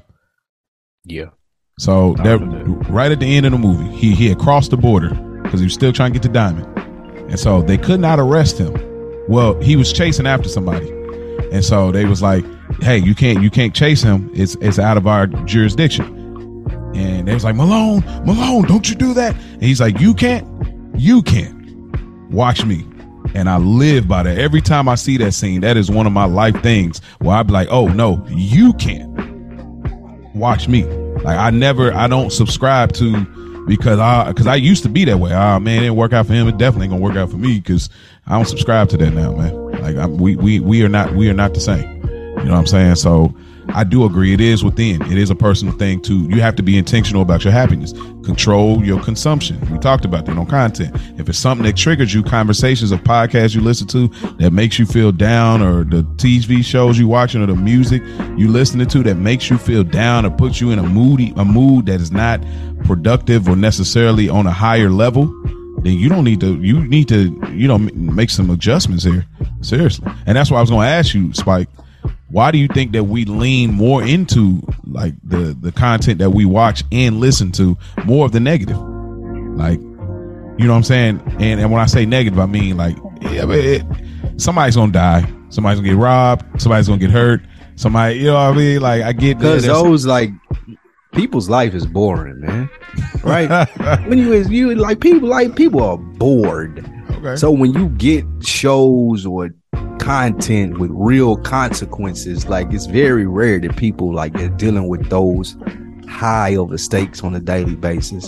So that shit kind of get our adrenaline going. You see some weird ass post and go down a rabbit hole, or trying to figure out what's going on between these bum ass beefing rappers, or these housewives that fucking threw wine on each other. That shit kind of gives you a little boost of exhilaration, a little dopamine rush, because normal everyday life, normally people going to work, going home, watching TV, reading a book, scrolling through social media. Like normally on an everyday basis, nothing is going on where people are get excited about. And I ain't here to criticize that. So to answer the question of why though, I feel like that's it. People are bored. Like just they don't have really nothing else to do. That they get to live through them and see that excitement through them without having to actually go experience that shit. Like I ain't got to go put my life on the line to see Ghost kill 8 niggas in the night. Oh shit, see what Ghost did last night, man. That nigga was killing them, wasn't he, man? That nigga had the mask on. Like yeah. Wow, boy. At the same time, I feel like that's us being older. You see playing out now with younger kids, and I may be wrong about this. I may be just going off the negative stuff I see in the news. I feel like that reality has become kind of merged for them. They see the rappers and the shit now. They go grab the Pooh Icy mask, and I ain't playing with no nigga. Everybody my ops, and you got a lot. And I guess maybe because I'm old, though, I may feel like it's a lot more dangerous based off what they see or do now. They probably was saying the same shit based off our music and when we were that age, but it just seems that way to me. I think rapper is a position in the streets now, like drug dealer, trying to be a rapper, shoot man. I mean, the shooter. Yeah, I mean, yeah. I think from a young perspective, if I was young right now, I would almost look at now. You could be a rapper, like, you know what I'm saying? Like, I look at like that's a street thing now. Like the way people dying over, you looking at a rapper Smokes. Like a street nigga. Yeah, like that's one of the categories now. Like again, rapper, drug dealer, shooter. You know what I mean? So on and so forth. You know. So, but yeah, yeah, I agree. I think vicariously in this, living vicariously through shows is definitely what it is. So, yeah. All right. Well, I think what would you give as we go into our homework? What's it to create solution here, or just somebody could think about? What would you offer to say? How can I be more positive, Spike? How can I find more positivity? I don't know what to do. Every time I like getting on social media, but sometimes it disturbs my spirit, my energy. I don't know what to do. How do I get positive? What do I need to do? I want to be positive. You got to question yourself. I think a lot of we get or escape putting ourselves through the questions that we would put somebody else for saying some shit. Like, have you ever said something or thought about something like, man, why did I think about that way? And then you kind of talk yourself out of being negative sometimes that way. Like, I think before some people, man, if you ask somebody a question right after they say something, why did you say that? They will struggle with telling you what the fuck or why the fuck they just said that. A lot of people not even paying attention before they just spit some shit out. So if you can take a moment just to slow it down and think for a second about what you're saying, or even ask yourself, like, yeah, pre-production, like even asking yourself, like, because I talk to myself, I assume all crazy people do. Yeah, no, I do. But if you're talking to yourself, just questioning your thought process. Not enough people, in my opinion, question their thought process. This the way I am. I've been this way. I am this way. Well, why? Sometimes if you ask yourself why, you can get yourself out of saying some dumb shit or thinking the way that you don't want to think.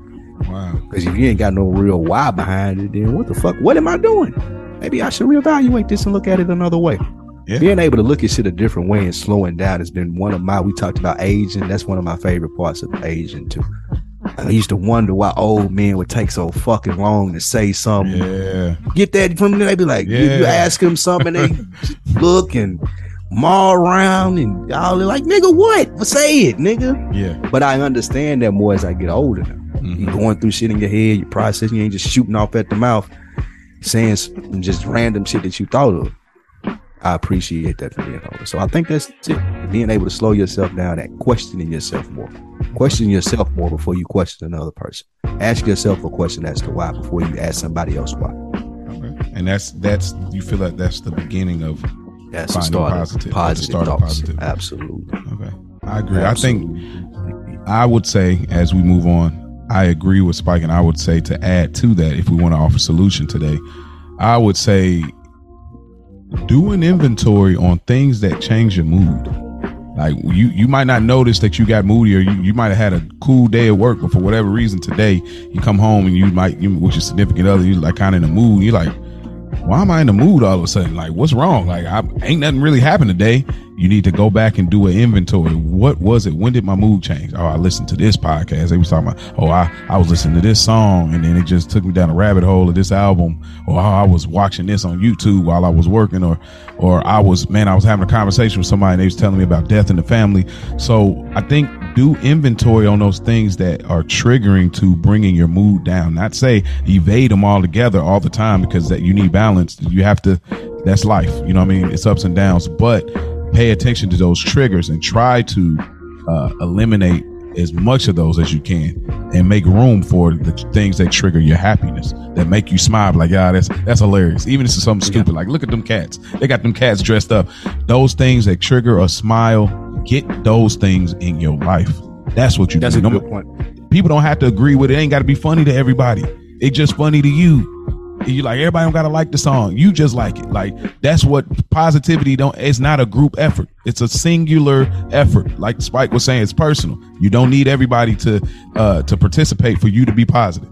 So yeah, to your point on that too, when you start questioning yourself or asking yourself why, going through those checklists of your own inventory, you're right. You do start to notice what makes you happy. Then you can start to gravitate towards those things versus grasping at straws, trying different shit to make you happy that really ain't relative to your growth as a person. So you're 100% right, taking that inventory and then be like, yeah, man, I like that song. Let me listen to that every morning when I wake up. Well, I got some good information from that. Actually taking inventory, doing that, questioning yourself and giving yourself answers and remembering and relying on that information versus just trying to wing it every day, hoping you wake up happy. Yeah, and and my wife's aunt, I told her, because she eats things and it doesn't make her feel well a lot, and I said, you need to start taking inventory of your day's eatings. Write down what you're eating and see when you start getting those weird effects. It really works. Like, I'm not a note taking person, but it does work. So, hey man, y'all can take it or leave it, but I think that this is something positive, and I think that this can help human beings, but most specifically us black men. Let's get positive conversation amongst one another. Absolutely. Homework before we get out of here. It's been another week in the books. Of course, I am Spike Lou, Maurice Hunt III, super producer over on the other side. You want to reach out to us, awitb2022@gmail.com. That's the email address. Remember to go rate, subscribe, and like on your favorite podcast platforms. Our homework assignments, suggestions from myself to Mo to me, and to you guys as the listeners on some suggestions that we may have to bring back for a discussion next week. Last week, Mo assigned me with the movie. What's the name of this movie again? Ally and I. And I watched Ally and I just today. Okay. And it was not my type of film. I will say that. What? It was done well. I seen this shit coming from a mile away. Oh yeah. I mean, like I seen it coming from. I don't like. And again, no, this isn't a personal slight to use. This is a Spike Lou thing. I don't like being able to like. One of my favorite things about endings, TV shows, books is the ending. I can sniff it out from the beginning. I'm immediately against it. I like to be surprised, or even when those shows show you the ending at the front, that intrigues me too, because I'm like, okay, now how are they going to get back there? From this though, it was well done, and I got the message that they were saying, but I knew that she wasn't real in the beginning. I saw where it was going to go with the, so it was kind of predictable. Yeah, it was. But I mean, it's a good piece of content for. I could see why your generation like. And another big thing that I love too, is dialogue. And it wasn't a lot of dialogue. No. This is a lot of like, you get the picture, you figure it out yourself. Those type of shows. Euphoria probably was the only show that I watched that uses imagery over dialogue, and I like it. I think they do it in a good way. Usually I'm against using imagery versus dialogue because I'm a dialogue person. I do get the dialogue and I understand when it's done well, but it just doesn't do as much for me as good dialogue does. So if there's a good imagery movie and a good dialogue movie, I'm always going to go with in a medium dialogue movie, I'm still going to go with the dialogue movie. Yeah. That being said, I did watch the 27 minutes. I got the ending of it. It was pretty cool. The chick was decent looking. The song that they played at the end was the best part, the remake of the old song. I liked it. Was it Misty Blue? He got a remake of Misty Blue. Did you listen to that song at the end? The credits were playing? Who was that nigga sang? What's that nigga name? Kyle. Is he the one singing, doing the music throughout the most of it? Yeah. Was he the one, the main dude? Yeah. Or is that somebody else? No, that's Kyle? Yep. Okay. Who was the other rapper nigga? The dude that popped up. Was just like a random nigga. What was his name? Squad. What was It's some Squad fucking God or ridiculous. something like It's gang Swain God. Yeah, Swing Squad God. and gang. Squad and gang. Yeah, Swain God. It's kind of And he slick made though. him- For that generation, that's For kind of that slick. generation, Squang is pretty cool. That kind of Right, works. that's Yeah. true. It's an old nigga. I hate it, but I Yeah. Get off my lawn. yeah, facts. But But yeah, I watched it.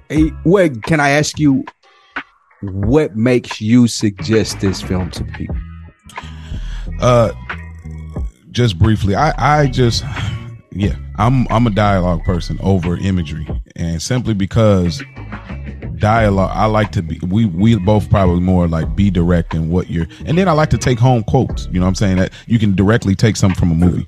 Now with this, the reason I like this, it wasn't crazy dialogue, but what I liked was I just like the visual aesthetic of where it was shot. I believe that's his home. He shot a music video there, but I just like the visual aesthetic, the strong close-ups, the luxurious look of it all, the kind of, I mean, the message was there, it's a given, and y'all check it out, Allie and I, it's on YouTube, but I just like the visual aesthetic. Sometimes I like just seeing a luxurious look. I don't know. I get drawn in sometimes by just like, dang, look at that. That was a marble pool right there. Like, not fanning out crazy, but like I just be liking, like, yeah. And I just like seeing us in a certain way. But I don't know. It drew me in. I seen the trailer, and I'm a fan of rappers expanding and doing other things, which we obviously talked about. T.I., I talked about Fat Joe. So I'm a fan of rappers saying, nah, I'm more than just a rapper.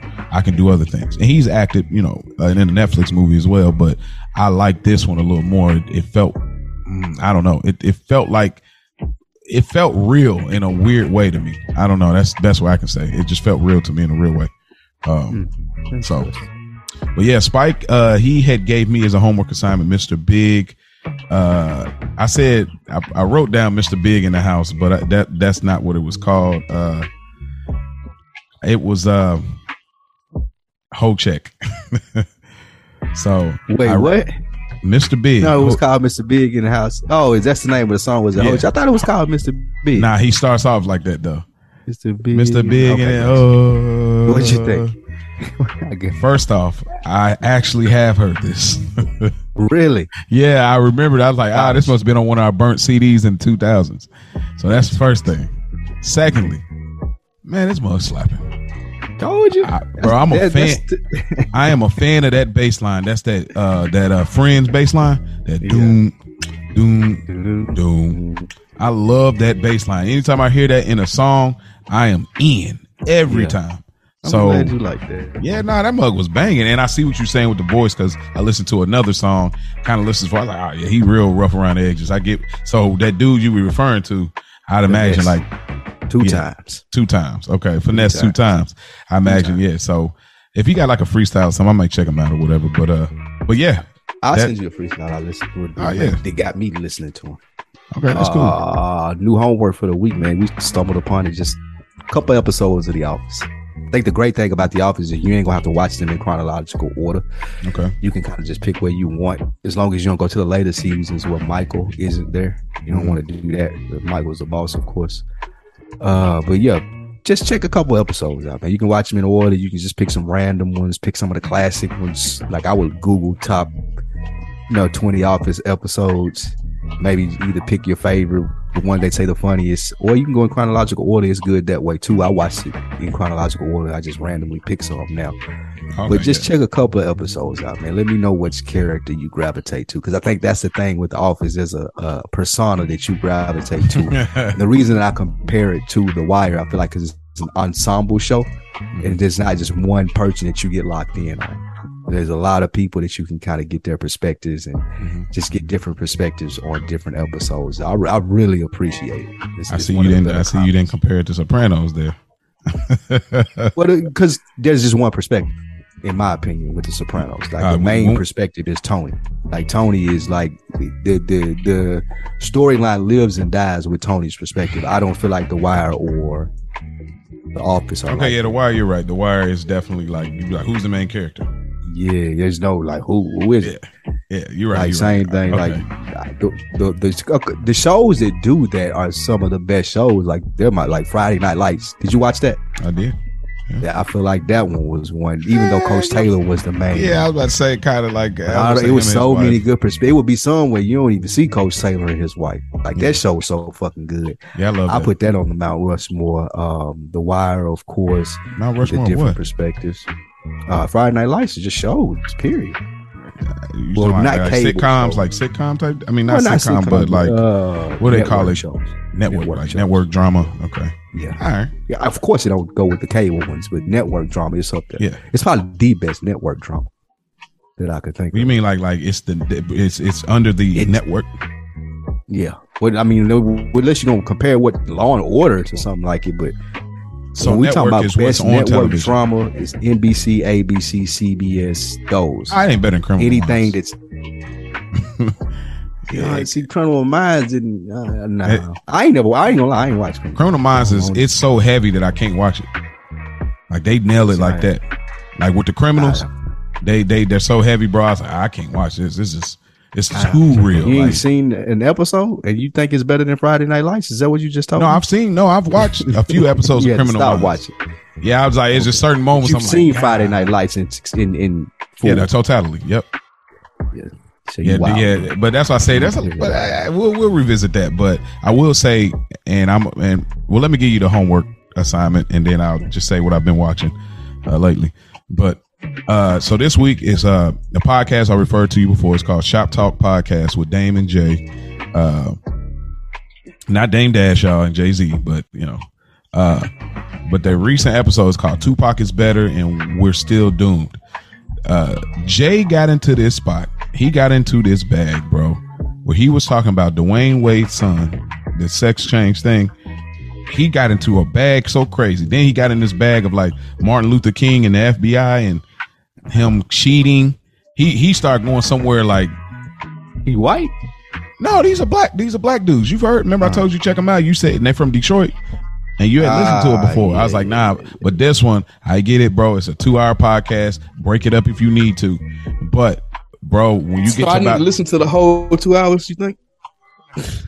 I mean, I ain't saying it like not wanting to. I'm just asking, is that what you saying? Well, they start off with the first. If you don't want to listen to so much of the beginning, you're into boxing. No, not that I don't want to. I'm just asking you for your context of why you're. Nah, you don't have to listen to the whole thing, but 2 hours. You probably need to listen to. I probably say hour 30. Okay. I think I'm opposed to long podcasts. I just don't like everybody. But they're good with it. Like they're not nerdy or nothing like that. Like they're really good with it. Like, but the first few minutes they talking about boxing. So if you're into boxing, by any means, you know what I'm saying. But I don't keep up with boxing. But anyway, so that's mine. Shop Talk Podcast. It's called Tupac is Better and We're Still Doomed. But I'll talk about another week in the books. Yeah, it's been another week in the books, bro. 2022 AWITB 2022 at Gmail. Drop us some emails. We're gonna read some of those on the show here in the next couple of weeks. Mo. Yes, sir. Anything you want to leave them with? I want to leave y'all with this, man. Hey, look, again, it's Friday. Y'all ain't got nothing to do, man. We're gonna get y'all high today. Every time. We're gonna get y'all high on this conversation, man. So if you haven't already, man, go follow Spike Lou, Animal Brown on Wednesdays. They do a hip hop review podcast on Deck TV show. And I potted every day this week, man. I potted Monday, Tuesday, Wednesday, and Thursday. Man, get this Monday guy. We recorded on Deck on Monday, Tuesday, Dead End Sports, Wednesday, Frames Per Second. We talked about House of Dragon and Kanan, episode 2. Okay. Today. It's been a good week for the pod god. Yeah, MVP over here, most valuable potter. You know what I'm saying? We're going to get there, Mo. Yeah, so, and also, if y'all haven't already, go check out my podcast. It's an audio drama podcast. It's called Roll the Audio Drama. It's a blend between an audio book and a fiction podcast. Me, I wrote it, produced it, I star in it, and engineered all of it, so on and so forth. It's all by me, basically. So, y'all check that out, man, and, hit us up.